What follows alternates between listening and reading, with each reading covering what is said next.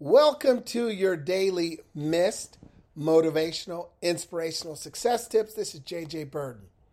Welcome to part 2 of a 3-part series of a personal example where I've shown perseverance in my life, why I'm a strong advocate of it and understand the significance of it and the opportunities it can create if you're able to push through those FASCO moments, those failures and adversities and setbacks and challenges and obstacles that happen in our life. So in part 1, I left you off with the knee injury. I had torn my ACL, MCL ligaments at the Cleveland Browns mini camp, which destroyed my hopes of going back to Oregon, finishing my track season to go to the Pac-12 championships, the NCAA track and field championships, and then the Olympic trials, which I had qualified for. So when I felt that pain as I'm at Baldwin Wallace College in Cleveland, laying on the turf, it was the most excruciating pain I have ever felt in my life. I did not know what an ACL tear felt like, but I had a pretty good idea this was it. It just was so painful. And as I'm laying there on the turf, doctors come over and they move my knee around, and I can just see it in their eyes and their expression that, oh, this is not good. They take me into the treatment center, and I'm laying there on the treatment table, and a lot of emotions are going through my mind at that moment. It's not, oh, I can't play football anymore. No, it's my track season. I don't get to finish my senior track season at the University of Oregon. I had been running track since the age of 15, my sophomore year. You're building up to that senior year in college when you have your best season. That's what you're building up to. And I was like, I don't get to have that final year where I'm ready to make the big jump. That's all I could think about. And at that moment, I started crying.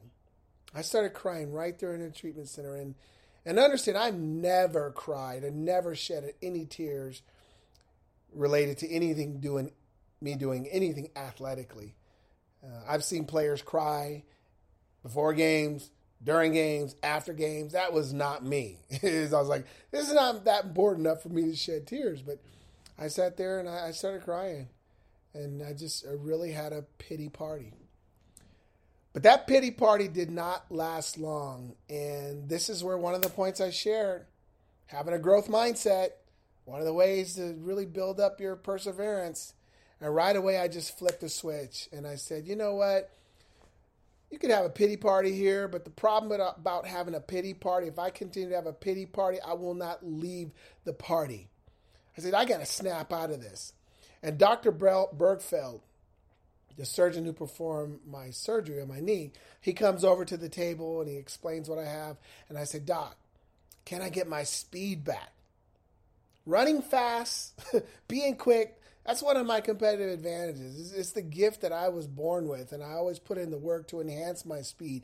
And Dr. Bergfeld said the right thing at the right time to me. He said, not only could you get your speed back, you could even come back faster. As soon as he said that, that was the goal. I'm going to do the work to come back even faster.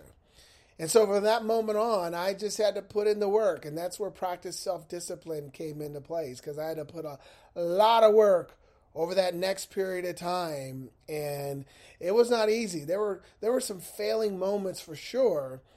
But the thing about failure, the lesson that I always teach is that there's 3 questions you always want to ask yourself when you deal with failure, you deal with an obstacle. Why did this happen to me?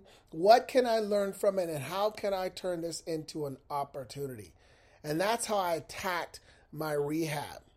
But the 4th or 5th point I shared yesterday was you got to surround yourself with supportive people. And I had a great supportive cast who was encouraging me, who was pushing me. I'll never forget the trainer.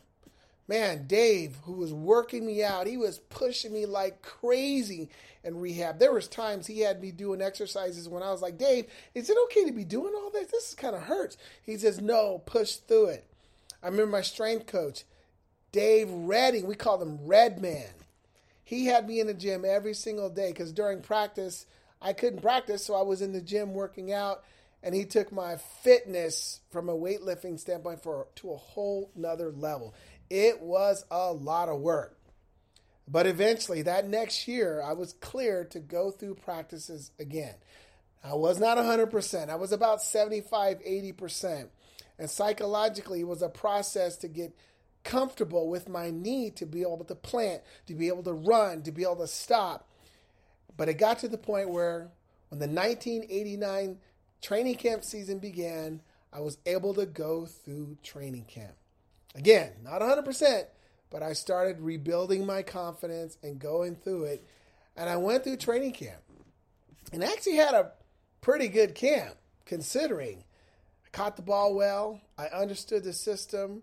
I ran routes well. And even though they had 10 wide receivers and they were only going to keep 5, I felt I had a really good shot of being one of those wide receivers. So the very last preseason game, it comes down to the final cut, and they're trying to decide between me and 2 other wide receivers. They're keeping 2 of us, so I'm like, yeah, I'm going to make this team. Well, I'm the one that they end up cutting. So I'm the last player they cut. For those who don't understand what cut means, getting cut, that means you're fired. That means they're letting you go. You are not earning any income. You do not have a job any longer. Again, another setback. I mean, I went through an ACL tear. I rehabbed for a year and a half. I'm not even 100%. This is not fair. And you're still going to cut me? Again, what would I do? Could I persevere and push through another setback? Well, tune in tomorrow for the concluding segment of this 3-part series of an example of me persevering. Like, share, comment, and I'll see you on the next episode.